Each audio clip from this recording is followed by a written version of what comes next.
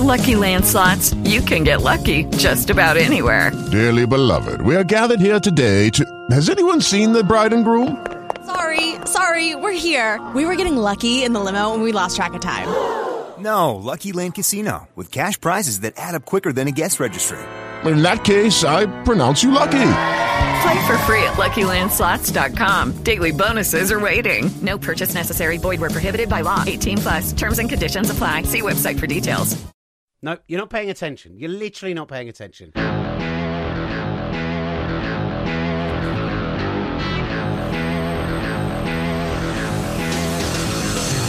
Hello and welcome to the Gridiron Show. Ollie Hunter, Will Gavin, Matthew Sherry's gallivanting off to the Great Lakes on the Gridiron Touchdown Trips tour. Yeah, we're not jealous much, although it's freezing out there. On today's show, we'll break down Thursday Night Football. The Raiders won. Spoiler alert.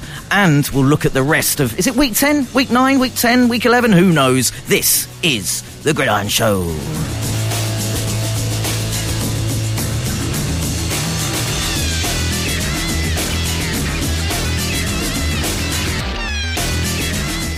Hello, welcome to the Gridiron Show. Ollie Hunter in the studio with plain flu, not fun. Will Gavin at home, not with plain flu. How are you, Will?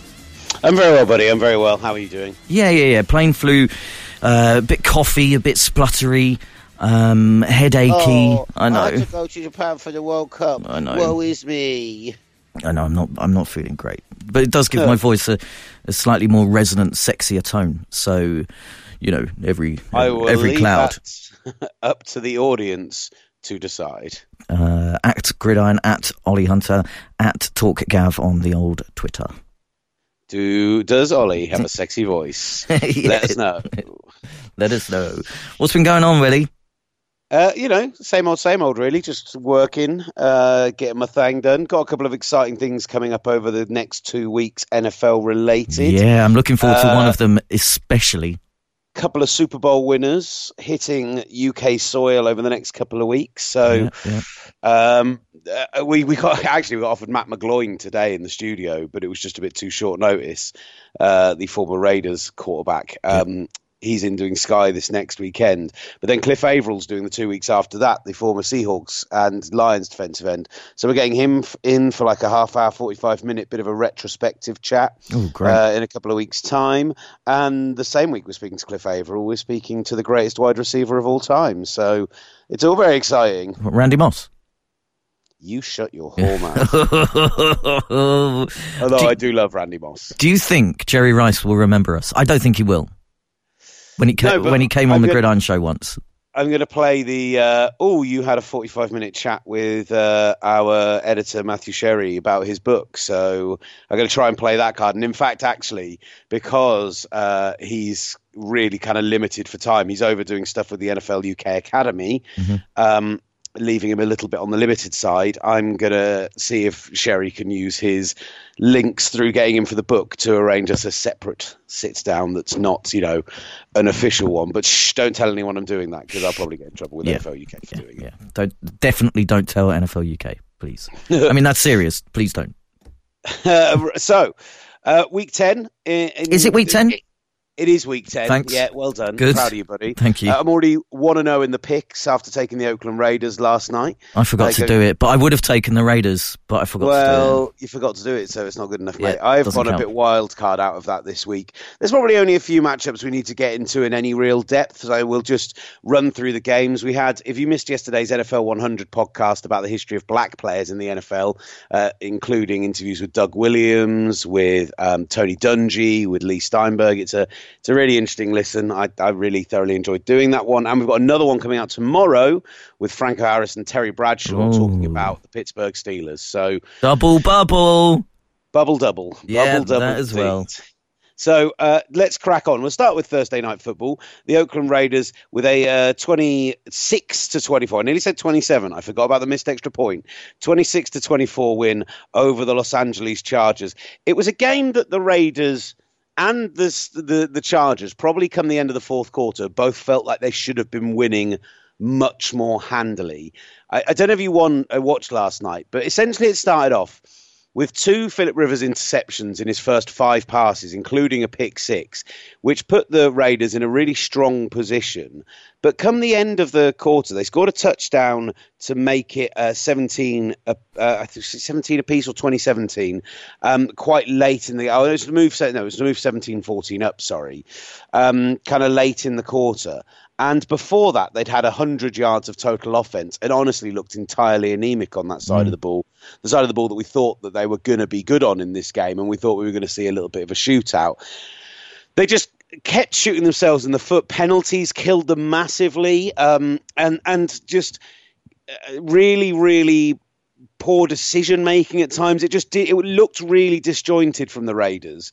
They came out in the second half, looked much more impressive, moved the ball a lot better, went up ahead. They were 24-20 down, scored the touchdown, missed the extra point, and the Chargers were left in a position where they had about 1 minute and 5 seconds, all 3 timeouts, and only needed to get into field goal range for Mike Badgley, who's been really good from long range this season. And they managed to go, 4 and out initially, through 4 very poor passes from Philip Rivers. Really, really poor offense, considering they were just going for the deep shot every single time and not doing particularly well with it. They don't have a field stretching element, but they got saved by a penalty, so they got a first down off of that. And then they just did exactly the same again, and it resulted in a pick on 4th down. It was honestly one of the worst offensive series I've seen from any team this season. And overall, I've kind of, I think the Chargers, I was really feeling them going into this game. I know I picked the Raiders because home team Thursday night football is like my rule. But I was thinking the Chargers had a real chance in the second half of the season after that big win over the Packers to start putting something together. They looked so much better on defense. The pass rush was really coming up and doing well. The offense, even Melvin Gordon, who the running yards haven't looked good, but he had 5 touchdowns over his 4 appearances so far. So, there's lots to like about this game, but lots to like about this team. But the Raiders absolutely manhandled their pass rush. Joey Bosa was nowhere to be seen. Trent Brown and Gabe Jackson were both excellent on that side of the line. And the other thing is that other than Eric Harris will get a lot of the love, the 4th-year safety, who ended up getting 3 picks in the end, including the game-killing one. But it's the rookies who are so impressive. Max Crosby and Cleveland Farrell between them had over 20 quarterback pressures. That's ridiculous. Yeah, they were really impressive. The Chargers line couldn't cope, and Philip Rivers, he's looking old, isn't he? And I know it's no secret his throwing style, but God, it's weird. It's like a shove, isn't it? He sort of shoves the ball through the air, and he doesn't seem to have much depth with his throws either. The interceptions were bad. All of them were bad, and there was one interception that was chalked off, which was as worse. So I think there's a big worry that there is, from my point of view anyway, that Rivers is regressing, and we're seeing it happen before our eyes. Yeah, and the problem is that he still has. I mean, he's a guy with he takes shots. That's who he is. He's a guy with a ridiculously high yards per completion. But you need to play the situation. You need to realize sometimes you just need to take the 5-yard short route. And the Raiders' defensive backfield, as much as I've just praised Eric Harris, isn't looking particularly strong. Their power on their defense is coming up front. They don't have a great linebacker core either. It's a team that could have been picked on in this game, and they just didn't scheme it up very well at all. The running game wasn't as effective as it has been in recent weeks. It just felt overall, it just looked really disjointed. It doesn't kill their opportunities of the playoffs entirely, but after back-to-back wins, including that very, very impressive victory over the Packers, you feel like if they'd won this one, gone to 500, and then you looked down the stretch with some winnable games against the Broncos, the Raiders again, but at home, there were games in there that you thought, right, they can win 3 or 4 more of these. They can put on a bit of a charge, as it were. Now they have to win every game they've got left this season, and I just don't see it with facing the Chiefs twice as well. But for Oakland, Sherry called it, didn't he? Yeah, let's not give Matthew Sherry too much praise. Yeah, well, good point. He gets very big-headed. But they're just a game out in the AFC West.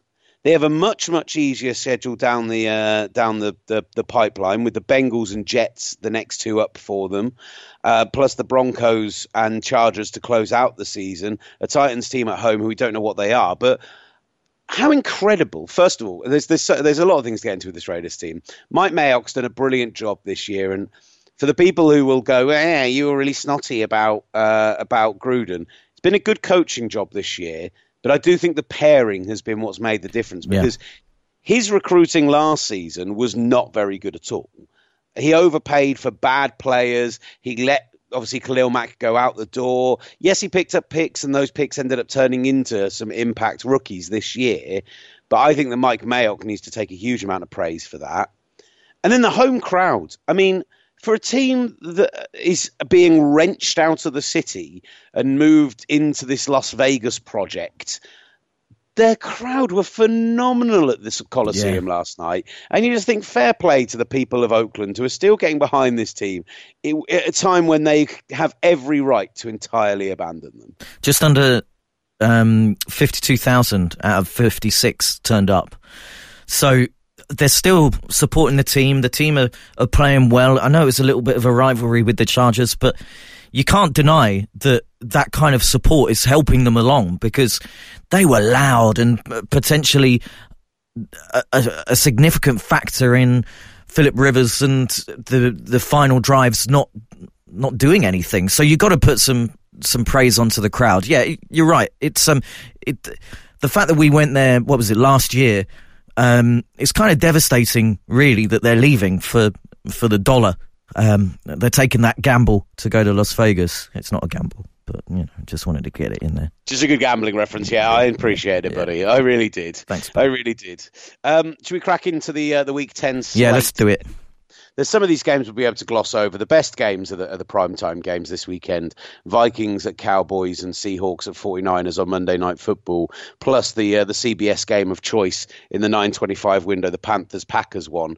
So we'll do all the other games, and then we'll end on a nice bit more of a deeper dive on those games. Yeah. If that's all good with Yao, we'll do them in the order that they're on the thingy. Yeah, you go. So the Atlanta Falcons facing off with the New Orleans Saints in New Orleans. Unsurprisingly, I've picked the Saints for this one. The Falcons are just a badly coached team.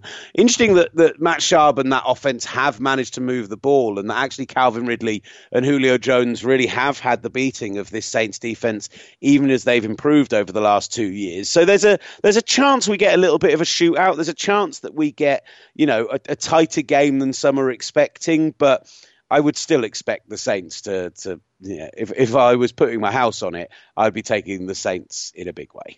Yeah, same. Kamara's come back. Expect a shared backfield and with Latavius Murray, your mate. But the Saints are in the Superdome have to be massive favourites. I don't know what the line is. 13.5. So I think it's almost generous, because the Falcons are a dreadful, dreadful football team, and they're in that top 5 or bottom 5 of the worst football teams in football. Fluked their way to a win at the beginning of the season. So, yeah, I'm taking the Saints in this one. I can't see anything different. Do you know what, as well? I think Taysom Hill, I had to wrestle that name from my memory. So I think Taysom Hill may have a big game in this. He's been used a bit more freely with Drew Brees being back. Not as much when it was Teddy Bridgewater. I don't know whether they didn't have particularly the right plays ready for him and practice with Teddy. So I think watch out for Taysom Hill. I reckon he's going to have a big game. Let's talk about the Arians Bowl. Not the Aryan Bowl, that's a very different game. Whoa. The Arians Bowl, as the Arizona Cardinals travel to face the Tampa Bay Buccaneers. This is actually a sneakily good game, isn't it?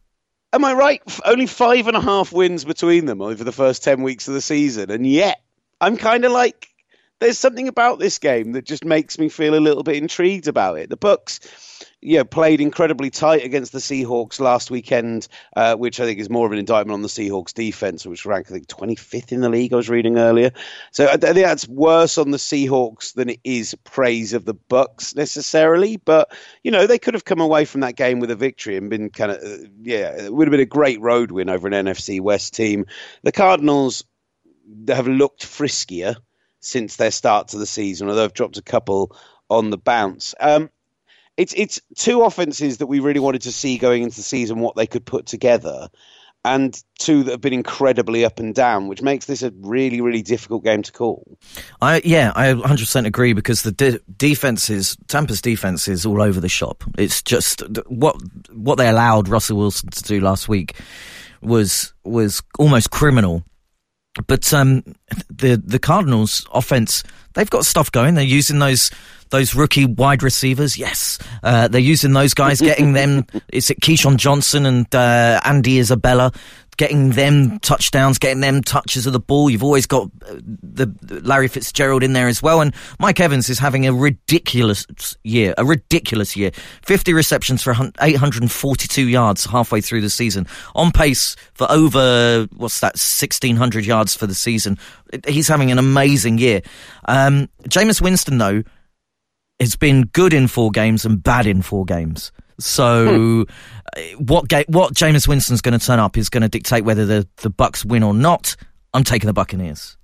I think I'm taking the Buccaneers at home, but the one thing I think that Arizona will be able to do is run the ball. We saw how good Kenyon Drake was, and we were just giving the Buccaneers praise for a close run loss.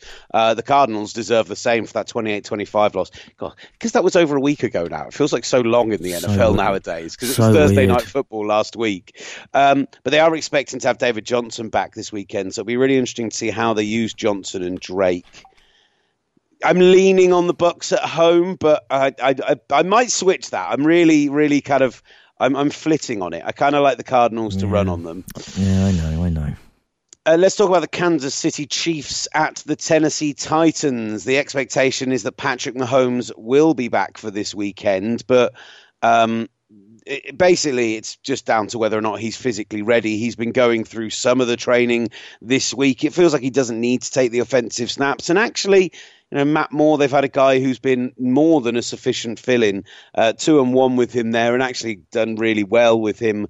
You look at his stats under center, very good under pressure, very good in the play-action game. So they've schemed really nicely for him. I don't know what this 4-5 Titans team are. Really impressive 2 weeks ago, and then just with a dreadful loss last weekend. I think we'll see a lot of Derrick Henry in this game. Yeah, I think so as well, actually. I don't understand why against Carolina, he was only used twice in the first half, and then they used him on one drive in the third quarter where he ran almost the entire drive and got a touchdown, and then grabbed another late garbage time jobby. But 99 yards and 2 touchdowns looks great, and yet they only really used him on one drive of the game. So yeah, it's I bizarre. think a Chiefs defense that's 29th against the run. If the Titans are going to win this game, they need to pound that rock. Yeah, totally agree. Mahomes has been listed as a full participant on Thursday, so I reckon he'll play.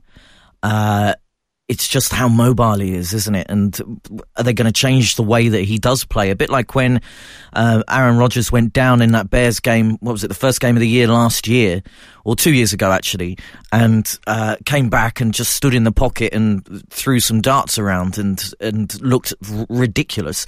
Are they going to do that with Mahomes, or is they going to let him run about? What's he going to be like once he takes a hit? There are so many intriguing questions. On the other side of the ball, he should be able to do some things against this Tennessee defense. Sean and Malcolm Butler, who's down and done for the season. So I think this is a really interesting and I'm going to say it's spunky game. I'm looking forward to this one. You're being very kind about these games. I think this could be trash, but there we go. The thing is with the Chiefs, they've got Frank Clark back in practice this week. Kendall Fuller back in practice this week. I thought up front against the Vikings, they looked the best they've looked all season with Chris Jones back and healthy as well. And the Titans have given up the most sacks in the league, or certainly in the top 5. Let me just double check that before I make that ridiculous claim. They have allowed an NFL worst 38 sacks this season. So I'm taking the Chiefs on the road, but I think they surprise people and do it with a bit of a defensive performance. Yeah, how many of those sacks are Mariota holding the ball for too long?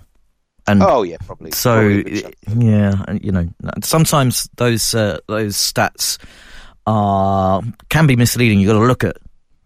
I'm telling you how to do your job. I'm out of order. What's next? The New Jersey Bowl. Gotham Bowl. The Gotham Bowl. Can I just say I'm taking the Giants and move on? Yeah, I'm taking the Jets. There we go. We've disagreed on something. Woo. I don't care why.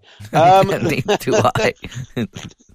The Buffalo Bills face the Cleveland Browns. A little bit of Browns news this week. They've signed J.C. Tretter to a 3-year, $32.5 million extension. He's the centre of that line isn't bad at all, or certainly at least the right centre of that line isn't bad at all. J.C. Tretter is a good centre, very much deserving of that contract. They need to build around him. It's Tretter and Batonio that I like, so they need to just build further. It's left side of the line then with Tretter. Oh, God, I'm confusing myself. Tretter, then Batonio at left guard. They still need a right guard and 2 tackles, but they've got 2 parts of their line, so well done, Cleveland. He was one of those players when Green Bay let him leave a couple of years ago. I thought, oh, come on, guys. I know our line is generally pretty good, but you've got to keep some of these really, really good players. He was more than decent as a rookie and then into the further 2 years of his deal. So I was gutted that he left, and it's no surprise that he's been given this massive extension because he's brilliant. He's a really, really good player. The Browns have lost 4 straight. They haven't won at home yet. Baker Mayfield appears to be regressing. Kitchens can't call plays and run a team. They've got absolutely zero discipline. They've too many turnovers, too many dumb penalties, questionable play calling. I'm taking the Buffalo Bills. There's part of me that thinks the Browns will have like a second half of the season bounce back, because after this Bills game, they get the Steelers twice, the Dolphins, and the Bengals twice, and the Cardinals. Yeah, that's a nice finale to the season, isn't it? That's 6 of their 7 games. So the Steelers have had a bit of a bounce back the last couple of weeks, so maybe they're not as easy. But other than the Ravens game, they've got 6 winnable games in their last 7. So I think we might be at the end of the season looking at a team who end up finishing like 6-10, 7-9, and we're kind of going, well, maybe they weren't that bad. Baker Mayfield ends up with some decent stats. My worry for them is that convinces them to keep Freddie Kitchens around, because I just don't think it was a weird appointment in the first place with how little experience he even has as a coordinator, let alone doing any head coaching. I think he should be one and done. I like the talent on this team, but I just think the Bills are going to be too strong for them. Yeah, the Bills coming off of the bye as well, and they're looking good. I know they're 6-2, and there's only 27 points difference in points for and against, but they're a hard-nosed,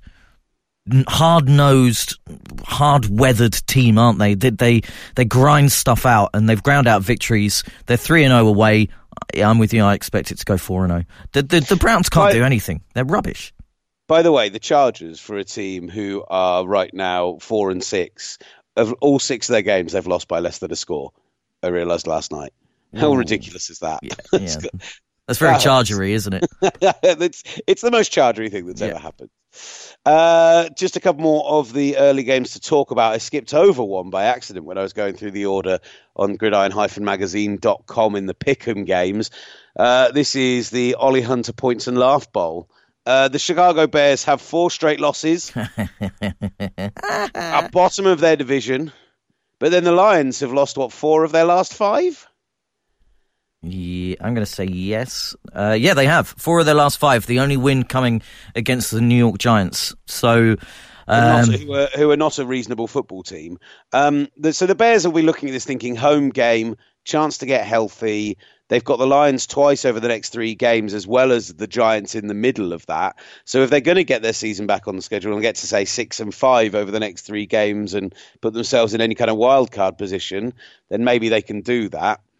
I don't know. I feel a little bit bad for Matthew Stafford, because I actually think he's playing really, really well, and the team around him isn't very good. And that's a little bit tough because he's made some insane passes and some insane plays from the pocket over the past few weeks and just had no real help around him. The running game yet again is a problem after the injuries that they've had. The line is a problem again after the injuries that they've had. I kind of feel like this is going to be an ugly, low-scoring game. I've refused to pick Mitchell Trubisky, but I kind of feel like the Bears' defense might be too strong for them. Yeah, but the Bears' defense hasn't really shown up over the last 3 or 4 games. Mitch Trubisky is awful. Like, he's just dreadful. And I think the Lions have just got a bit too much. A factor that could come into this is that the Lions play in a dome. It's at Soldier Field. The weather isn't great. It's cold. There's snow about. We've seen Lambeau Field under snow as well. And we'll talk about that in a sec. But that could play into the Bears' hands. It's such a difficult game to call.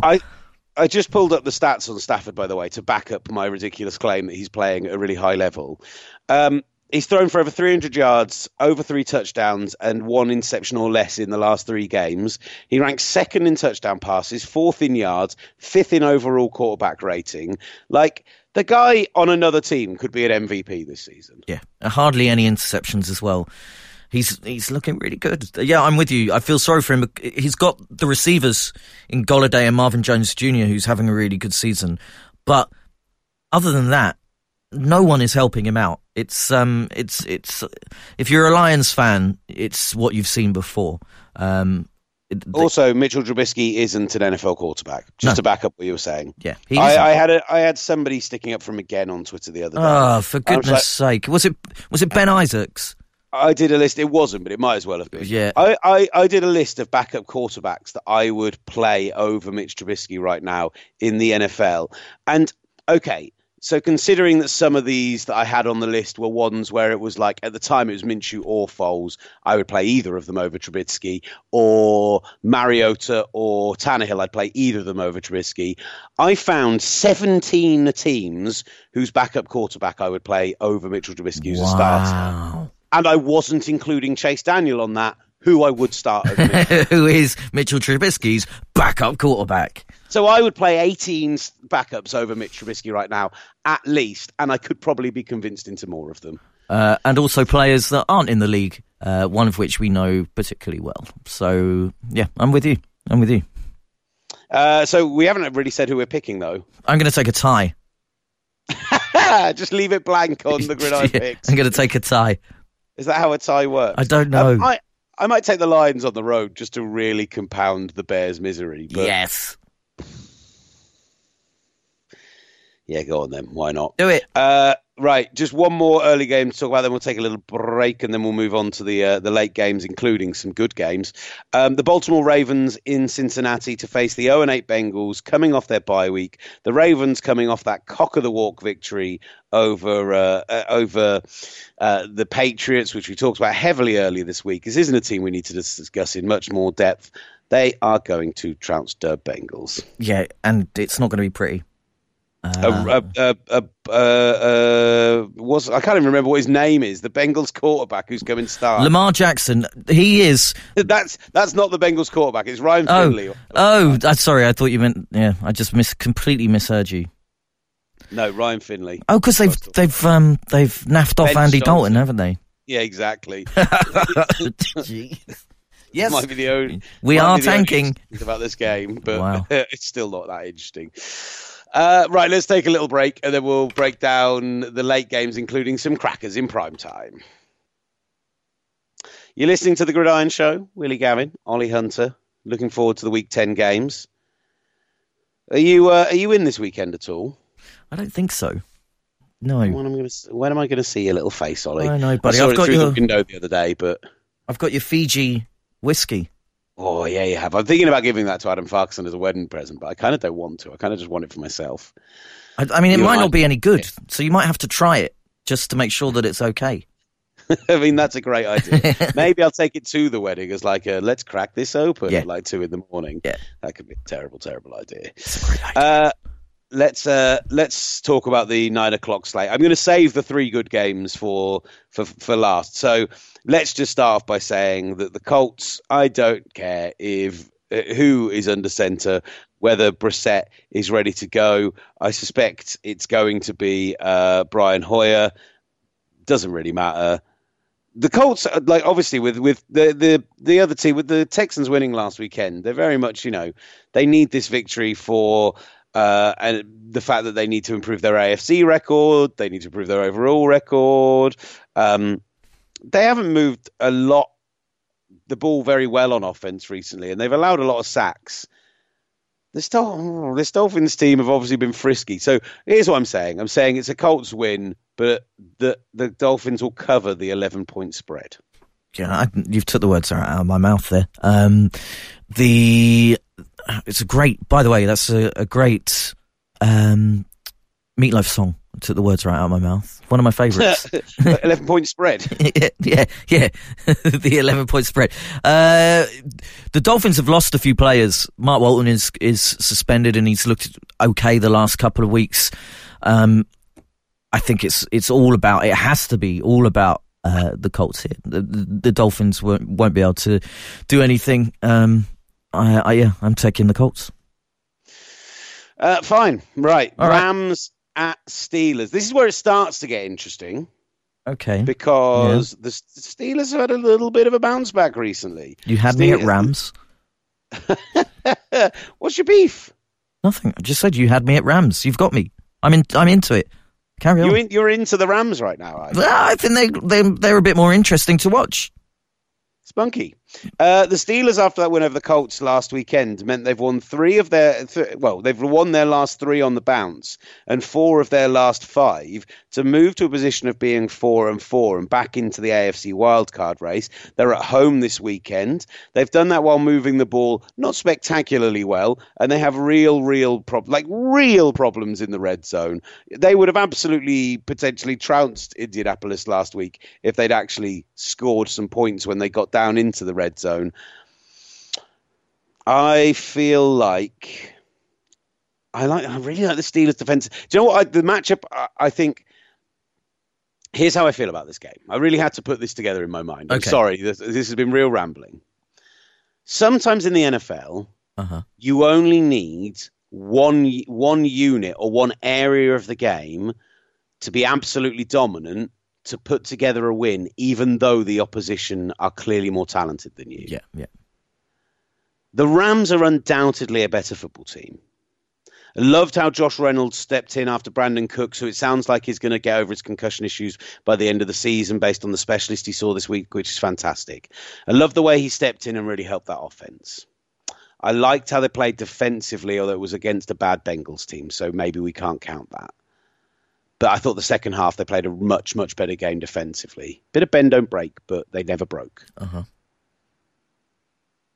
But the Steelers' defensive line has played so well this season and quietly played so well this season against that trash as anything center of not just the center, the middle of the line of the Los Angeles Rams, and a Jared Goff who isn't good under pressure.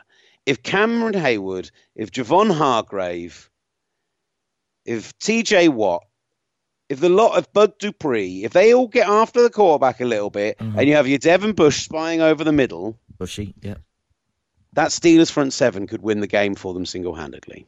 I'm taking the Pittsburgh Steelers. Do you know what? I like that. You've almost got me convinced. However, the Pittsburgh Steelers do have Mason Rudolph, who is almost as much of not an NFL quarterback as Mitch Trubisky. So for that reason, I'm taking a resurgent Rams. I might regret taking the Steelers, but they are resurgent as well. I agree with the defense. Defense is superb. It's great. But the Rams have things on offense that might be able to get away with it. So their 2 tight ends are fantastic. They have the wide receiver talent. They've got the running back depth. So the question is Goff and that line going to get the ball out quickly. This is an intriguing matchup, but I'm taking the Rams. After the Packers dropped an absolute turd in Los Angeles last week, this next game could end up being a huge factor on the on how the playoff picture looks come the end of the season, particularly in the wild card race. And we'll get on to the Vikings in a moment. It's now Kyle Allen's team with the Panthers. Cam Newton has been placed on injured reserve, not just ending his season, but potentially ending his Panthers career. That's kind of hot buzz talk that's around right now, is that they may try and move on from him in the summer. They can cut him for only $2 million dead cap, although I don't think you cut a quarterback who's only on $18 million a year next season. I think you would keep him around and just have him on the roster as well. But if they can get a second round, a first round pick for him, something nice and high from someone, then I think that they end up keeping him. Let's talk about this situation first before we get into the game. Does any team in the NFL, considering that this same offseason we're going to have Mariota, maybe Winston, Dalton, probably Teddy Bridgewater, or maybe Drew Brees hitting the market if he wants to keep playing? Tom Brady could actually hit the market this summer. And I mean that more than just saying because his contract's up. Apparently he's put his house on the market. His trainer's put his house on the market. Wow. There's all sorts of rumours that he's done in New England, basically. Whether that means he's done for his career or what, I don't know. Plus, a quarterback draft where you've got at least 3 guys who are being talked about as top-tier guys. So we're talking about 8, 9 quarterbacks going to be available for quarterback-needy teams. Did you mention Dalton? Yeah, I did. Does anyone put something up for Cam Newton this summer? I really can't see it. Not with the injuries, not with the injury record and the repeated hits that he's taken. He's a difference maker. I remember seeing this week highlights of his rookie season, just rushing touchdowns he scored in his rookie season. And my God, he looked incredible, absolutely incredible. But the injury record it has to go against him getting, I think, anything more than a 4th round pick. I don't think any team would give up anything more than a 4th rounder because this is a former MVP, a former number 1 overall pick, a guy who's taken his team to a Super Bowl before, and we're saying he is not worth more than a 4th rounder this year. It's the risk. There's so much risk involved. You give up a first for him. I mean, that's ridiculous. But you give up a first and he gets injured, and then what a waste. So you got to... I'm factoring all of those things in. A 4th seems about right. I don't know. What do you think? Are you saying a 2nd? Are you saying nothing? Low 2nd, maybe a 3rd, but I don't think anyone does it. I actually just think the Panthers end up keeping hold of him. Oh, I didn't even mention Foles Minshew as a situation. Yeah. But actually, unless they can get... Again, that's another big one. Like, in another offseason, the Panthers could go... The Jags could go, we really like what we've got in Gardner Minshew. Let's move Foles for a 1st, a 2nd, whatever. Yeah. Still playing off those 2 playoff runs and that Super Bowl win. And let's get him off the salary cap, get a nice high pick, and continue our restructuring that we've been having to do over the last couple of seasons. Maybe we can keep more of the defensive pieces than we were expecting to, because that defensive line is going to get a little bit decimated with their cap situation. But no one's going to take him for a pick. I just can't see anyone spending on him. There's too much out there available this summer. It's ridiculous. So on to this game. The Packers, as I say, a sloppy as hell loss in Los Angeles last weekend. That's what I want to see from this game. I want to see the Packers back at home in the freezing cold and the snow. Was that a blip? Or, are they not as good as we thought they were? I don't think they're as good as we thought we were. What? I think if you look back at some of those games, especially the last 5, the win against Detroit was by a point. The win against Dallas, you really thought, do you know what? Things look good. Against Oakland, the anagram score 42-24. That was closer than the scoreline suggests, and it was some gunky stuff at the end that stretched it out. And then against KC, they were lucky. So I genuinely thought they looked good on offense in the 2 weeks before last weekend. Yeah. And then it all just went out the window very, very quickly in that game. I honestly didn't think that they were bad at all. Ollie, Ollie, Ollie, Ollie, Ollie. I'm taking the Packers because of the climatic conditions. They're used to this. The Panthers are coming from warm South Carolina, and they're going comparatively, and they're going to the freezing tundra. And the Packers have to have a response. They have to. So for that reason, I'm taking the Packers. But the Panthers will run them close, 100%. Right. I'm also taking the Packers because it's at home and the Gridiron Tour's there and there's lots of Packers fans on it and I want to see them do well. But I am excited to see how Christian McCaffrey and his 13 touchdowns and his 1,200 plus yards from scrimmage already this season is going to be nine touchdowns in his last 4 games. 9! Yeah, we've got a habit of allowing running backs to get to inflate their stats against us. So I can You've allowed imagine... the 3rd most rushing yards, the 2nd most touchdowns to running backs, and the 5th most receptions to the running back position this season. Yeah. There you go. Am I switching? Switch it. Go on, switch it. Switching. Yeah, you small panther. I think the cold will affect Kyle Allen's brain. That's what I'm going to go with. It's lovely and balmy in Carolina. I don't think he'll be able to handle it. No. Sunday Night Football. The Minnesota Vikings face off with the 5-3 Dallas Cowboys. Game of the week. Well, no, because there's Monday Night Football still. Okay. So game of Sunday. For the first time in a while, we have the absolutely the last 2 weeks, because Ravens Patriots was obviously the right game. 2 weeks in a row, we've got very much the best game on the Sunday slate on Sunday Night Football. Not something that's happened a huge amount this season. Coming off that loss to the Chiefs last week, obviously a tight loss on the road. The Vikings go into this one now a game back still from the Packers in the NFC North at 6-3. Let's start off with the home team though, the Dallas Cowboys. So the Cowboys this season have gone 5-3 through. They've already had their bye week, obviously.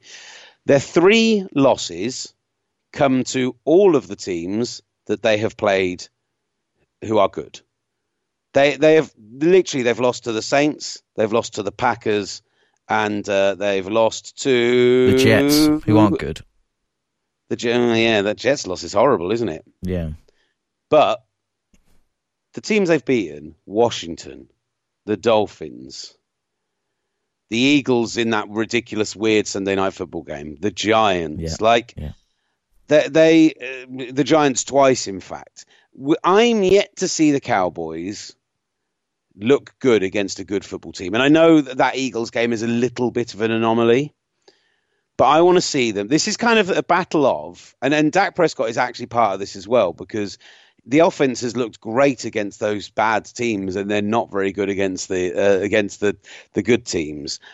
It's Kirk Cousins under the pressure of the lights in a big game against a good team where traditionally he doesn't do very well, against a Cowboys team who this season have that one outlier game against the Eagles, but otherwise anytime they come up against a half-decent defense, they don't look very good. Somebody this weekend is going to prove us wrong about how I feel about them. The last 10 road games against a team with a winning record, the Vikings are 0-9-1. That's absolutely mental, isn't it? They're not good on the road, the Vikings. I'm really struggling with this one, Ollie. It's a tough one. I think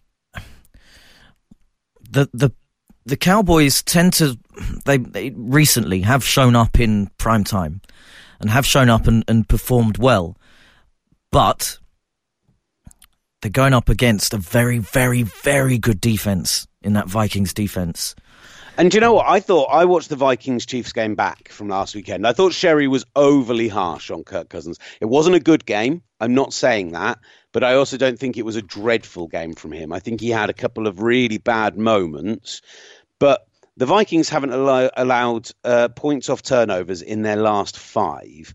And it's somewhere where when you look at particularly that Cowboys-Eagles game, the reason that game is an outlier on their season is they got the early interceptions and forced the Eagles to play from behind. I think without those interceptions, that would have been a tighter game, if not an Eagles victory. But picking up 2 touchdowns in the first 2 Eagles drives off turnovers just absolutely kind of killed the game off early, messed with Philadelphia's game plan. I don't think they're well coached enough, Philadelphia, to react to being put behind in that situation. I think they have to do the same to the Vikings, and it's not the Vikings are, very, very careful with the ball. Dalvin Cook doesn't give the ball away. Kirk Cousins hasn't given the ball away in dangerous positions. He's had a few red zone problems this season, but I just kind of I like the Vikings to go on the road and beat the Cowboys, I think. Oh, I think I'm taking the Cowboys, but that's more, I think, wishful thinking than actually looking at it and breaking it down specifically like you are. Honestly, that even that win over the Giants last week on Monday night, the 37-18 victory. Yeah. They had the 2 big breakaway plays where the Giants just appeared to forget they had to defend the middle of the field. And in fact, it was a rookie safety whose name has completely escaped me, of course. But the second long touchdown, the Amari Cooper one, he literally thought they were playing zone coverage and everyone else played man. And it just left him, I think he got the call wrong, and it just left him completely exposed in the middle and left Amari Cooper in, the widest of wide open spaces. He might as well have had the whole field to himself. So, yeah, I just think the Vikings are going to tighten up against the Cowboys. I think they're going to be good against the run. I think that they don't give the ball away too much. I don't think it's going to necessarily be an enthralling victory. I think the Vikings might just efficiently go there and beat the Cowboys. I think they're going to get that road monkey off their back. All right. Well, I see where you're coming from. I just think Cowboys at home, AT&T, fantastic stadium. It's going to be loud, prime time. The Vikings are not great on the road, as you said. I think that woeful road form will continue. I'm taking the Cowboys. Right, and then we get to Monday Night Football. Seattle's. We don't preview Monday Night Football on the preview show. That's not true. I was trying to hit you off your stride, buddy. Carry on. You chill out. It used to be. We used to do when we did an extra podcast, but that is no longer a thing. Yeah. This is genuinely fascinating, and I'm not just saying this as a 49ers fan. The last time that these two both played a meaningful game against each other, and that is purely down to the 49ers being dreadful, to be clear, nothing to do with the Seahawks, was going way, way back to 2013. It was a team where Russell Wilson would make 1 or 2 special plays a game, but it was totally predicated on Marshawn Lynch, on giving him the ball 20 times a game, on having the league's top defense, on completely being able to stop anything that the 49ers were trying to do on offense. You had the Richard Sherman moment. Everything about it was set up so far from what they are now, where you've got the 49ers and that ridiculously fearsome defensive front. DeForest Buckner, who actually had a really interesting interview or press conference this week where he talked about how he has dreams about the times that he's missed sacking Russell Wilson, because you just figure that you think you figured out his escape routes and then he manages to do something entirely different, and yet had 4 sacks on him in 2 games last season. So he's beating himself up despite being the defensive player who got to Russell Wilson more than any other player last year. You've got that element to it. And then you've got Russell Wilson as an MVP throwing the ball. You've got a wide receiver who is I think Tyler Lockett is 4th overall in yards and touchdowns, which no wide receiver has ever finished top 10 in yards during the Pete Carroll era. So they're throwing the ball. It's all going through Wilson, but their defense is ranked 28th overall on the season. It's gone completely topsy-turvy. It's bizarre what the Seahawks team have turned into. I think my kind of hope is that the 49ers will just be able to offensively, with both tackles and Karl Juszczyk back, be able to get far enough out in front that Russell Wilson's heroics won't be enough.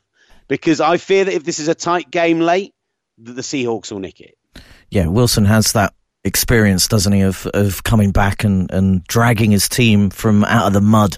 Did it last week against the Bucs. I think there are a couple of places where it's going to be really key. It's that San Francisco defense. I think they're number one in points allowed, which is just over 12.5 per game. Is that right? Have the Patriots slipped that far off that one Ravens loss? I think they have. Because they were at 7.6 per game. That's incredible. If that's maybe the case. Maybe they haven't. But I thought they have. Anyway, even if not, they're still second in points allowed, which is pretty impressive. Yeah, exactly. So, but they're third in points for. Yet their offense, passing wise, isn't really clicking that much. George Kittle's doing a lot more blocking for the rushing, which. There's so many different weapons that you've got there to choose from. And like you said, with Juszczyk coming back as well, but when you've got Breeder and Mostert and Tevin Coleman, all of those guys, when they're all going to be fit, it will be ridiculous. And factor in that Jimmy Garoppolo has an unreal stat line when it comes to wins versus defeats, and I really like San Francisco in this game. That offense going up against that defensive line going up against the Seattle offensive line. Get to Russell Wilson, put him down, and that's where the game will be won and lost. I really believe in this 49ers team. 9-0 is a massive, massive possibility. Really, really exciting. So my concern is K1 Alexander being out, and that means they'll be able to run the ball with a bit more ease, and he's been brilliant in coverage this year. So if Wilson is clever about it and they use Lockett and DK Metcalf over the middle and try and keep it short stuff and try and just move the chains, I think they will do. I expect it to be a tight and exciting game either way. And also, as much as we've had basically a mini bye for the 49ers, George Kittle has still only been limited in practice on Thursday. So after taking that nasty bang to the knee in the Cardinals game, he came back into that game and had a really good second half. So I suspect he'll go. But if he's not 100%, you were talking about the blocking. I think the reason the 49ers win is just that Jimmy Garoppolo really showed what he's made of against the Cardinals last week. And the Seahawks pass rush is massive. It's just anemic. It just isn't. It's non-existent. I think they'll have to try and do some clever stuff, try to do some blitzing. But going up against a returning tackle pairing, and actually a tackle pairing that were there already that were really good while those two were injured, plus Kyle Juszczyk back, it's going to be a game the 49ers win, but they win it on offense. Weird. Just weird. The world's gone mad. The world's gone mad. And we've gone long, obviously, yeah, because that's what we do at this point. So, as always, at UK Gridiron on Instagram, at Gridiron on Twitter, please go and rate and review. Like, honestly, we know how many thousands of you are listening, and we also know how many hundreds of reviews we have on iTunes, and it does get it into more people's ears. And, we would love it if more people listened, because, then Gridiron would maybe send us on tours instead of sending Matt and Josh. I don't want to talk about it. Otherwise, Ollie, any final thoughts? No final thoughts, bud. I can't wait for football and actually being able to consume it all properly on Sunday. Can't wait. It's going to be amazing. I don't know what your Monday night looks like, by the way, what your work schedule is. But I'm getting together with Adam Rhodes, our good Seahawks supporting friend. He's taken Tuesday off work, and we're going to watch the 49ers Seahawks game live, and consume some beverages and probably eat some bad food. So that sounds right up my street. Let's do it. This is you receiving the email. Oh, great! Listener friends, I finally got the email. Otherwise, thank you so much for listening, and that's an open invitation. Adam Rhodes' house is thank you very much for listening. This has been the Gridiron Show. The situation in the Pacific is worse than reported. The Japanese are planning something big. What's the target? Midway. From the director of Independence Day. A couple dozen planes against a whole Japanese fleet. We got the order to launch! Discover the incredible true story. Today we're going to be underdogs. Of the World War II battle Good luck, boys. Fire! Midway. Download and keep now. Hey guys, it is Ryan. I'm not sure if you know this about me, but I'm a bit of a fun fanatic when I can. I like to work, but I like fun too. It's a thing. And now the truth is out there. I can tell you about my favorite place to have fun. Chumba Casino. They have hundreds of social casino style games to choose from with new games released each week. You can play for free anytime, anywhere. And each day brings a new chance to collect daily bonuses. So join me in the fun. Sign up now at ChumbaCasino.com. No purchase necessary. VGW Group. Void where prohibited by law. See terms and conditions. 18+.